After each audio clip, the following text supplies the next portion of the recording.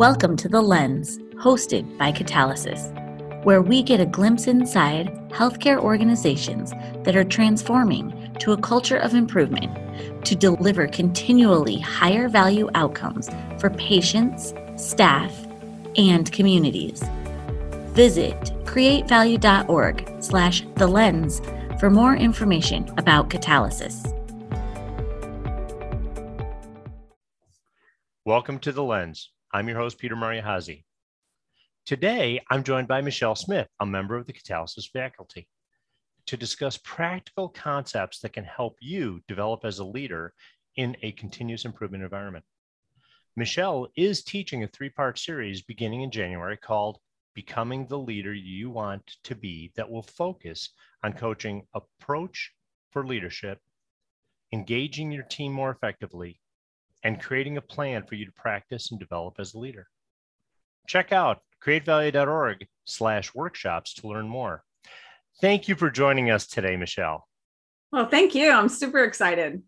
So to set the foundation, tell the listeners a little bit about yourself. Just a little bit? Well, we only have so much time and, Okay.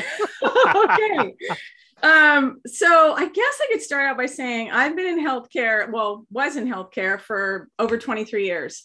And the last 17 and a half of my career in healthcare was with Sutter Health, which is a healthcare organization predominantly in Northern California. And I will pause there and segue over to the fact, I'll make this statement that I absolutely love coaching, mentoring, and leadership development, whether it's in a lead management system or any other organization. But here's the thing, that's not what I always did. So in healthcare, what I actually started out as an analyst, eventually became a finance director for one of our hospitals.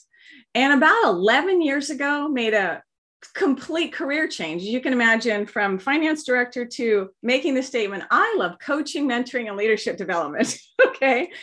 But I realized something was missing. And so while I still bring forward my passion for finance and everything else, and what I do it as I engage leaders at all levels of the organization differently and in different ways.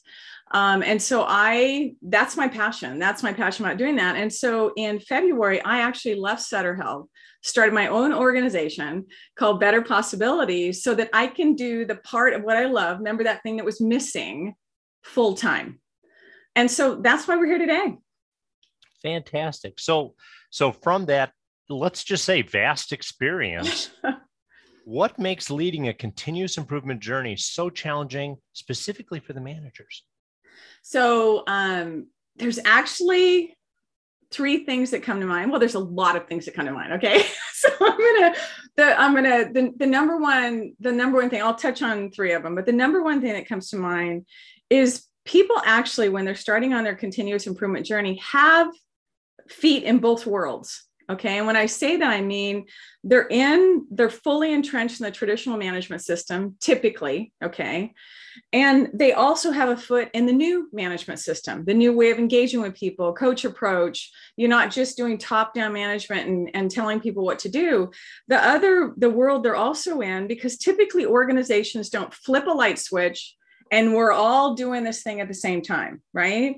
And so the challenging part is that I'm managing in this 123 initiatives coming down at me, right? And yet now I've got to turn around and engage my teams into focus in problem solving. What's the one thing we're going to work on, this sort of thing. And it's a really hard thing to manage. So the visual that comes to mind for me is if the Zelda video games or something like that, right? And so you've got these 5 hearts that you go in and you're battling the enemy and everything else. And then all of a sudden your hearts go down and down and down. Well, this is what managers are faced with as they're managing the traditional management system with all the initiatives and developing themselves and the people that are on their teams into what it looks like to have problem solving at every level of the organization. So that's one of the things, right?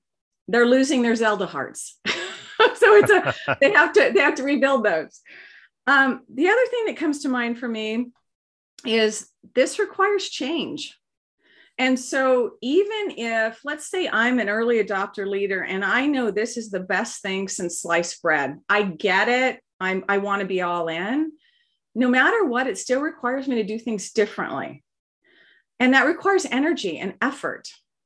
So it's myself that's having to go through change, as well as the people on my team are having to go through change. And it's a tough thing. And the other thing that comes to mind for me is, and so I'm going to caution people on the PI side of it too, the process improvement side, consultants, is that if you're an operational leader and you're going through your continuous improvement journey, you're actually doing extra work. Okay. So until you actually realize the impact and the benefits from problem solving and creating efficiencies and removing waste in the organization, it's more work. And so what happens is you've got consultants typically come alongside and say, okay, you need to do this, this, and this, and this. And they're like, okay, but my plate's already full. So I think the caution and the realization is that it is extra work in the beginning until you start realizing the benefit of the improvement system and engaging people differently. And for consultants to realize that as they're engaging with leaders and be cognizant of that and pace people differently. So those are probably the three things that stand out for me when you talk about the challenges that can be when you launch on something, that we're labeling as a transformation, which is true. And it's a journey, Yeah. It's not, like you said, it's not the flip of a switch. Michele, explain to the listeners then, what is a coach approach for leadership and how can this help managers adjust to their new work environment? So coach approach, it's about developing your people, but it's also about coming from this place of not having to have all the answers and not having all the answers. So it's engaging them typically with open-ended questions that prompt their thinking, right? And so if I come up from a place of curiosity to understand, number one, what's getting in the way of achieving goals or accomplishing whatever we want or doing the best job we can possibly do, I guarantee you people on the front line have an idea. So a coach approach is actually coming forward and engaging with your team and not thinking that you have to have all the solutions. So it's a difference between traditional management because the managers have typically been rewarded for having the solutions, having all the answers, and you get promoted for doing that, right? So this shift is about engaging with your team, and all of a sudden the onus of having to have all the answers is taken off of your shoulders. So you're no longer on an island by yourself, right? So then you're engaging your team because the team is everyone, okay? The difference is there's no hierarchy, if you will. We just all have different roles. And when you go at problem solving and solutioning with an entire team, it's so much easier as a manager. Well, and you're developing an entire organization of problem Yes. solvers. And so not everyone can be everywhere, right? And so those extra set of eyes and looking for those solutions is critical. And now in your workshop, you talk about the ADKAR change management model, ADKAR. And can you tell us a little bit about that and why it's helpful for leaders when they're transitioning to a new way of leading? Yeah. So I was, when I was at Sutter Health, I realized early on into being a lean consultant is that Kaizen events, improvement events, daily management systems, all that stuff, as you're making changes in processes, right? Either forms people use, things people do, whatever it is, it's change. And it was an oversight on our part. And I don't know if listeners had figured it out earlier than we did, but we kind of shoehorned in change management at the end of it, right? It's like, oh, we're going this stuff. Okay, great. How are we going to engage people? And so the reality is, and what I love is the simplicity of ADKAR is and I'll walk through the acronym super quick, right? The thing is, it's a framework so that managers can walk through themselves to figure out where they are and help engage their teams to figure out where they are through the journey, because we all go through a change journey individually, even though organizations can use it to see where we are as an organization in our change journey. So A stands for awareness. So if me personally or my team, do I understand why this change is needed? Do I understand why I need to do something differently or why the organization needs to do something differently? And more importantly, the impact if I don't do it, if we don't do it. And the awareness piece is key. So the next one is D, desire. Have I made the personal decision to step in and support this change? Am I going to do what it takes to do things differently? Am I going to, as a leader, am I going to manage it up to my team so that they don't feel like stuff's being done to them, right? So desire is super important. The next one is knowledge. Do I actually know what's expected of me? Do I know when this thing's launching? Do I know when the change is happening, right? And do I know the impact to me and my team? The next one's ability. And if you can imagine, I know awareness is different for people, desire is different for people, but ability means, can I actually succeed in this post-change world? Do I have the skill set needed to do it? And it's not going to be one-day training. So you mentioned earlier about the continuous nature of what this development is, right? So do I have the ability to succeed in my first milestone, in the second milestone, whatever that is? And the final one is reinforcement, R. Is the stuff in place to where we're not going to go back to the old way?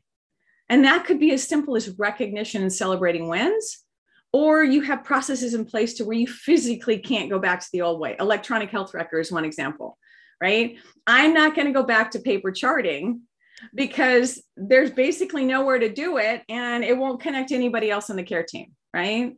And so it's so critical that we lead with understanding ADKAR change management where we are, instead of saying, oh gosh, we're doing all this stuff, let's kind of fit it in. And that to me has been a game changer. Great. So what advice would you give to leaders who are just beginning their continuous improvement journey? Pace yourself. Rome was not built in a day. There you go.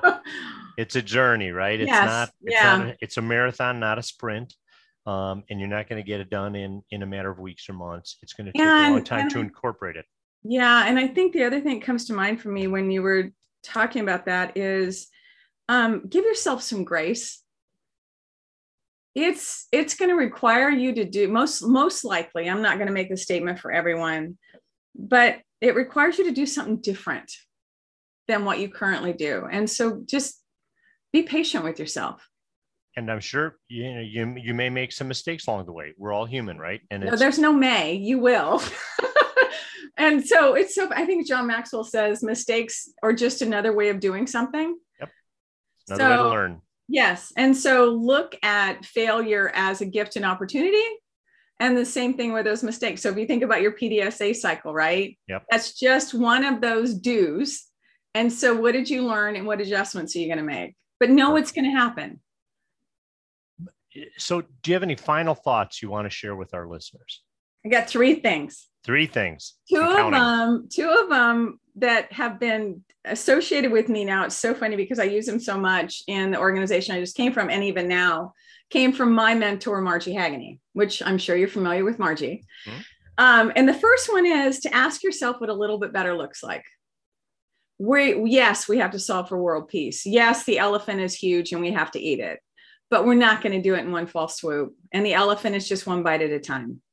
So even though you've got this huge gap, whatever it may be, performance, skill gap, whatever, ask yourself or remind yourself, what does a little bit better look like? The second one is that today's not the only day.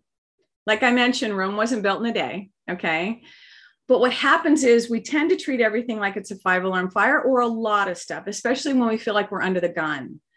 Take a look at that stuff that isn't the 5-alarm fire and plan it out differently. And again, like I said, give yourself some grace. And the final one is to look back. We are so busy looking forward about where we have to go and what we have to do that we forget to look back to be able to see how far we've come. So look back so you can celebrate all that. Reflection. So those are the things. Yep. Reflection and appreciation of the progress you made is critical. A lot of times we tend to judge ourselves a little too tight on that. Yeah. So Michele, thank you so much for taking the time to talk to us today. Well, thank you. It was fun. So thank you much. And I want to thank you all for tuning into The Lens.